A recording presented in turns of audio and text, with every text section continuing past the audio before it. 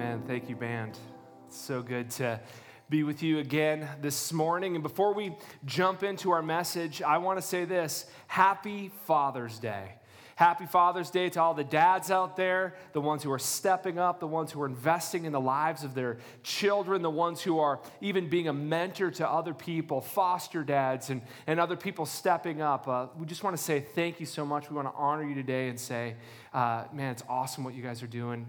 And keep up the good work. And I pray today will be a time of refreshment and a time where you're honored for all the work that you're putting in. So thank you, dads. We are going to continue in our sermon series in Psalms. We're just going to jump right back in this morning.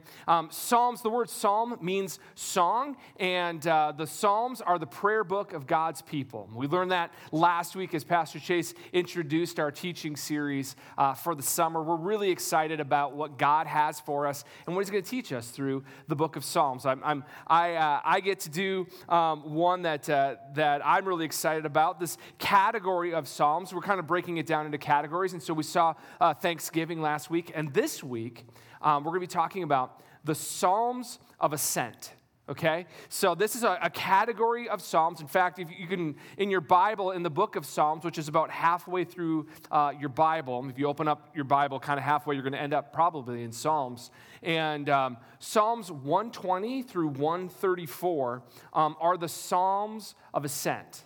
Okay, and what the Psalm of Ascent was, and this is what the people did. It was to be recited by the people of God as they made their way up to Jerusalem. Okay, so as the people of God were making their pilgrimage from other different areas, they were going to go to the city of God, to Jerusalem, where the temple was located. And what we see where the temple is kind of like the hot spot of God's presence. And we see that people would come up and they would worship at the temple. They would offer their sacrifice. They would come up. They would sing God's praises.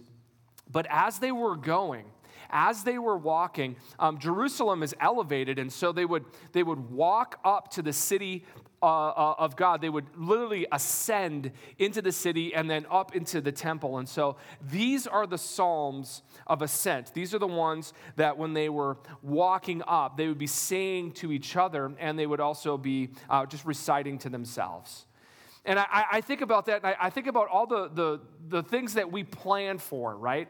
In our life, all the things we plan for, whether it be, we're gonna tailgate, or we're gonna go on a hunting trip, or we're gonna have a girls' getaway weekend, or whatever it is we're doing, right? We plan, we have checklists, we anticipate what's gonna happen, and the night before, we do this thing, or we go on this adventure, right? We go to bed excited. We go to bed anticipating what was going to happen. And really, as we think about the Psalms of Ascent, it's that feeling.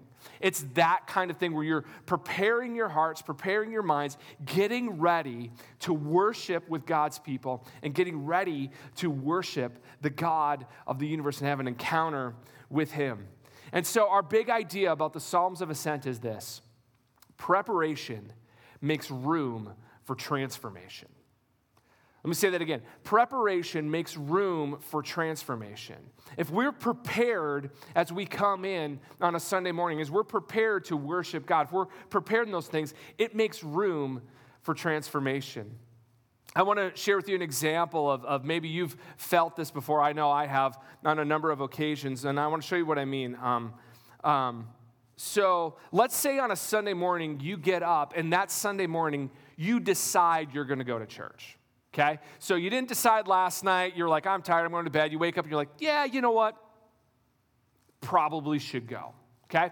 So now you've made the decision, you're going to get up and go to church. And you're going to get everyone else in your house up to go as well. So you're getting everybody up, and you're trying to put people's clothes on. You're trying to get going. Everybody's got to take a shower. Some people are resisting because they were up too late the night before, and this wasn't part of the plan of what Sunday was going to be. And you're like, no, we got to do this. And so you're just all disheveled, and the house is a mess. And you walk out the door, you run out the door, and you throw everybody in the car, and you're fighting all the way over here, and you're arguing about this, that, and traffic's this, and I can't believe there's road construction. It's Minnesota, but I can't believe there's road construction, right?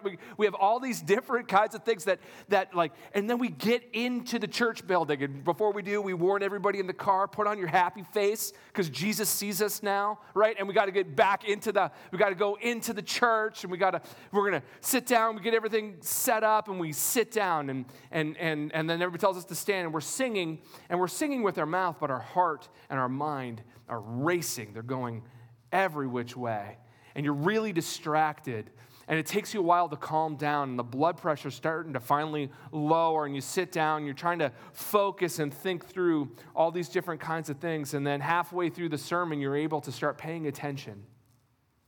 And then you start to kind of get a little bit of it, but you miss the first part because you were distracted. And then you sing the last song, and then you walk out, and you're on your way to lunch. And then as you get back in the car, you go, I like church. Church is nice, but it didn't satisfy. It didn't satisfy my soul. I don't know why. I just feel like maybe church and maybe the gathering of people, maybe, I don't know. It's nice, but it doesn't really fill the longing in my heart. It doesn't satisfy. Maybe you've had that experience before. I know I have. I've walked out of church, but what I realized is I wasn't prepared. And because I wasn't prepared, I didn't make room in my life. I didn't make space in my life for God to speak. I wasn't listening. I wasn't paying attention. I was too busy thinking about everything else going on. I wasn't prepared. And God is really smart. And so what God did in the structure of his Bible and in the book of Psalms, he has this whole section, Psalms 120 through 134, the Psalms of Ascent. These are all about preparing our hearts, because when we prepare, we make room to be transformed. And so today I just want to walk you through one of those Psalms of Ascent. And we're just going to walk through and see how incredible this really can be. So we're going to be in Psalm 121. We're going to do all of it. It's 8 verses. We're going to walk through Psalm 121 today. So we're going to start where it begins in verse 1. Pretty clever. All right, here we go. Psalm 121, verses 1 and 2. I lift my eyes to the hills. From where does my help come from? My help comes from the Lord who made heaven and earth. I lift my eyes to the hills. Where does my help come from? My help comes from the Lord who made heaven and earth. Now remember, the Psalms of Ascent, these were to be recited on their way to Jerusalem, on the way to worship. And as you make your way up into these mountainous and hilly regions, you can't help but notice, and I know where we live is all flat, so pretend with me that there's hills, okay? I don't know if you've ever seen a hill before. That's not just a man-made overpass, but they're pretty amazing and they're awe-inspiring. Okay, so you have these massive hills, and you have these mountains around you, and you have these weaving roads, these winding roads. They didn't just blast through everything. They would wind. And as you were going up, you would see these hills that were impressive. You couldn't help but be struck by their grandeur. And hills and mountaintops are really great places for strategy. They offer you protection. They offer you perspective. So you can see your enemy coming long before they can reach you. You can fire down at things when they have to make their way up to you. It's a strategic advantage to be on a hilltop or a mountaintop. And a lot of people would put their trust in the location of their city. They would say, you know what, nothing's going to harm us, nothing's going to get us. We are going to be okay because we have a strategic advantage. And what I love about the psalm and how it starts, it says, he lifts his eyes up to the hills. And instead of going, yep, this is going to be great, he says, but where does my help come from? Where does my help come from? Is it from the topography? Is it from the lay of the land? Is that where my help is going to come from? And what's really interesting is as he ascends, he looks up to the hills and he looks up to the mountains, and then he looks past them. He says, no, my help comes from the Lord, the maker of heaven and earth.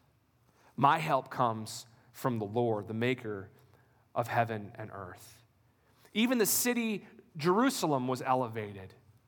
And as great and wonderful as the city was, the psalmist says, but my help comes from the Lord who made the mountaintop that the city is put on. It's a real great opportunity for us to go, where is our trust? Who do we trust? What do we trust? And in times of crisis, where does our strength come from? Where does our help come from?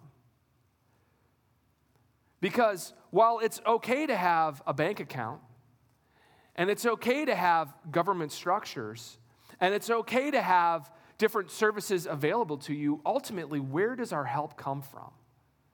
Because the bank account dries up. Kingdoms come and kingdoms go. Nations rise and nations fall. Where does our help come from?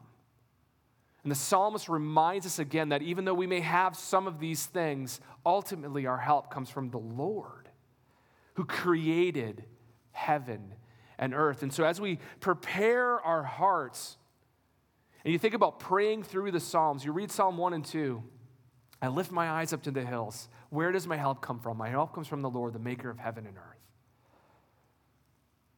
To go, God, I understand. I'm grateful for my vehicle that works. I'm grateful for the job that I have. I'm grateful for the nation in which I live. And I'm grateful for the different things that we have going on in our lives. But I understand that all of those things can fail.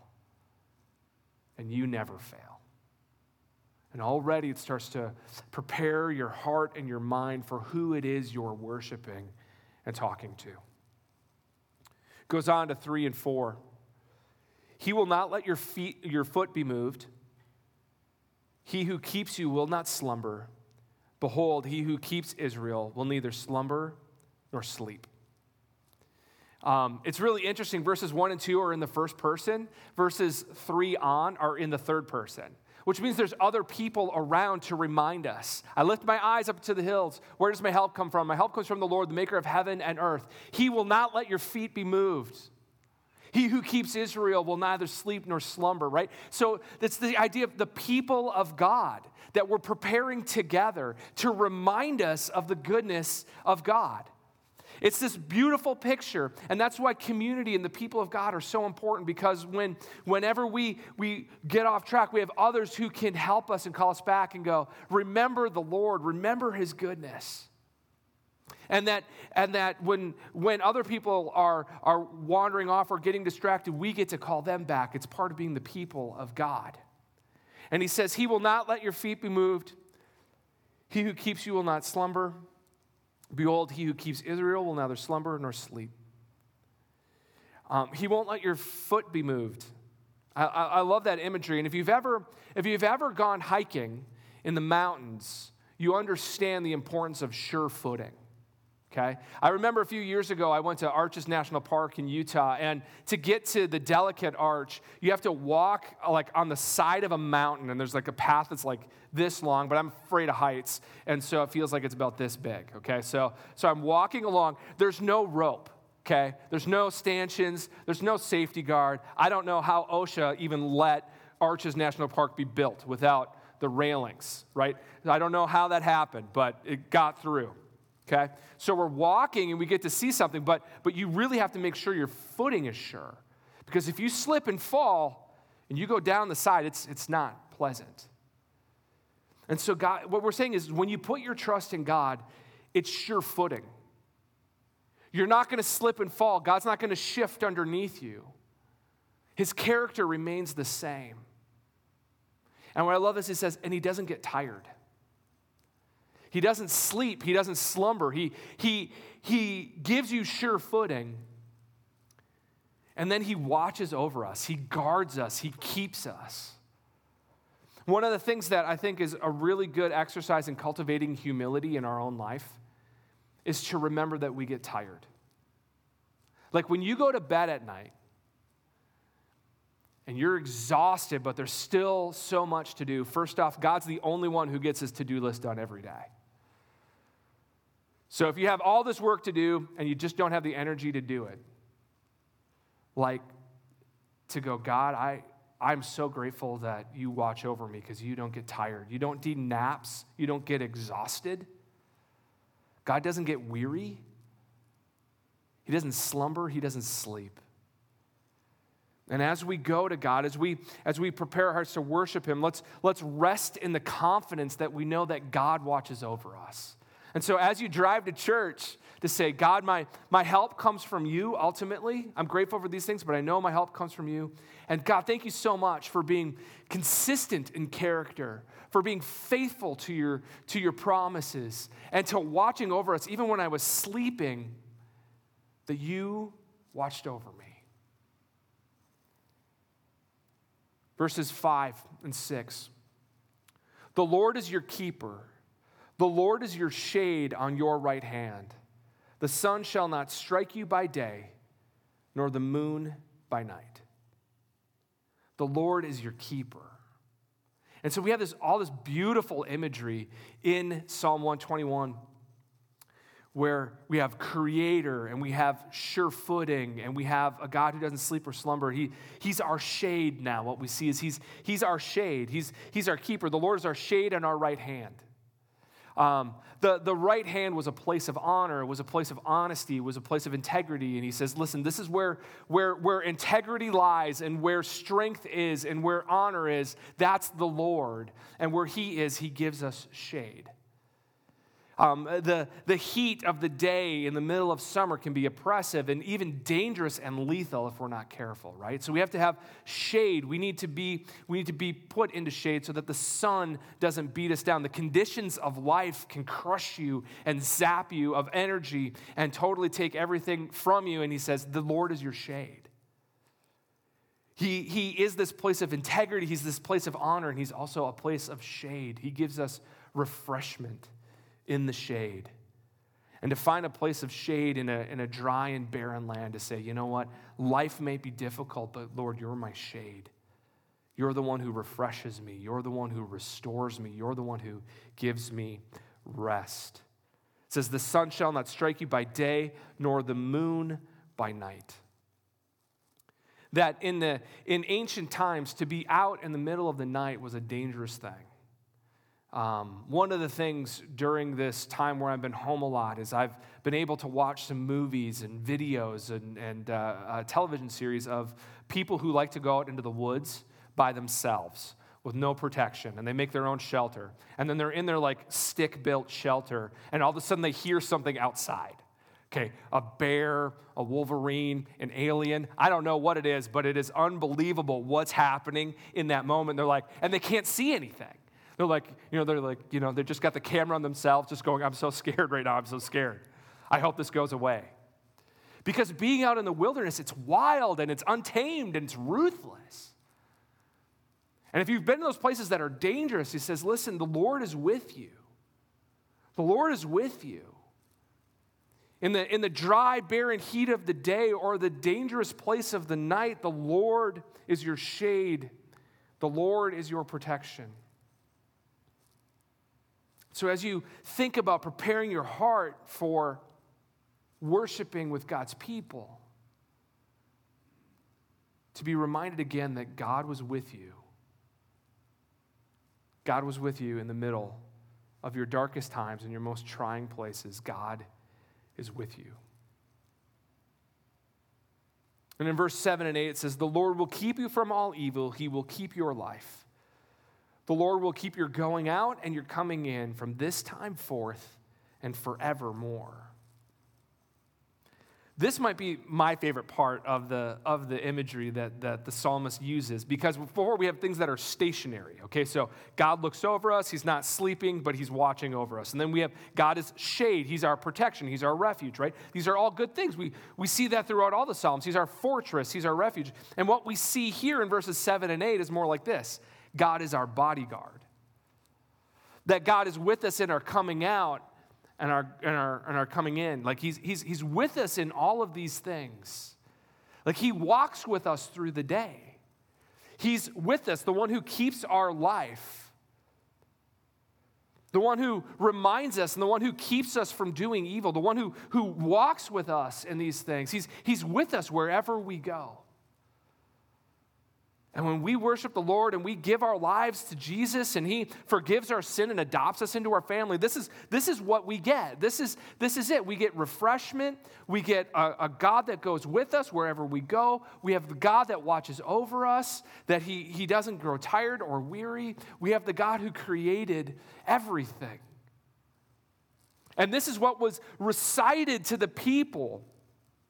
This is what reminded the people as they walked up to the city to walk up to worship, to prepare their hearts. It was the fight song. It was the Psalm of Ascent. They would be reminded again that we lift up our eyes to the hills, and where does our help come from? Not from the hills, but from the one who created them. That God gives us a sure footing. That he walks with us and that he doesn't grow weary and that he's our shade, he's our protection, he's our refreshment, and he's our blessing, he's our bodyguard. He comes with us, he goes with us wherever we go. And if you have that kind of heart as you walk in to worship, man, that transforms all of it. And it'd be like, God is with us. God is here with us, and this is the God that we worship. And when your heart is prepared and your mind is prepared, you will be transformed. You'll be shaped and molded. You'll be ready to receive whatever God has for you through the music, through the preaching of the word, through the opportunity to give, through the opportunity to serve, through the opportunities to be served, to pray for one another. All these things are going to take on a whole new meaning and a whole new depth. Why? Because we took the time to prepare. We took the time to prepare. And so as we think about gathering together, and as we think about what does it mean to worship the Lord, and as we start to think about more of like, we start getting into a routine, what does your routine look like?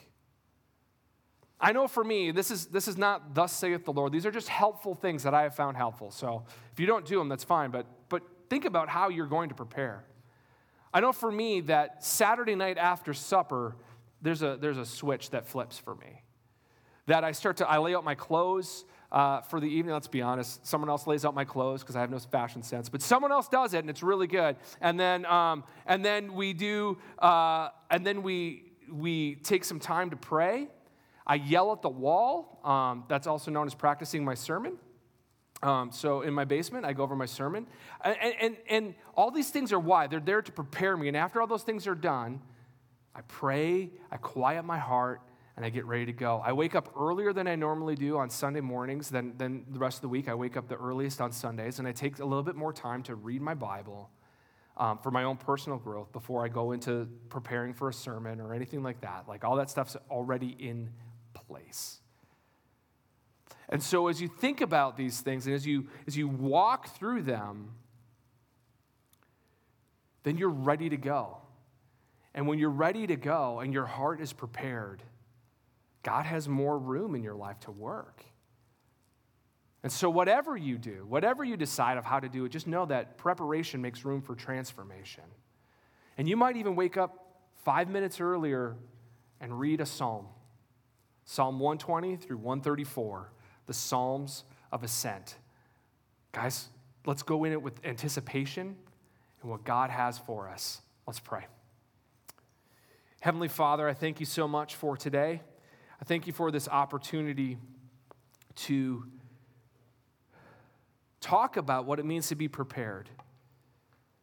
And I pray, God, as now we move into our final song, a song of worship, a psalm of ascent. Lord, let us live our lives with anticipation of what you're going to do in and through us. God, we love you. We thank you for this time. And God, I pray that from this time forth, moving forward, we would be prepared. We would be ready to meet with you and have an encounter with God so that we can go out and impact the world. We love you, Jesus. Amen.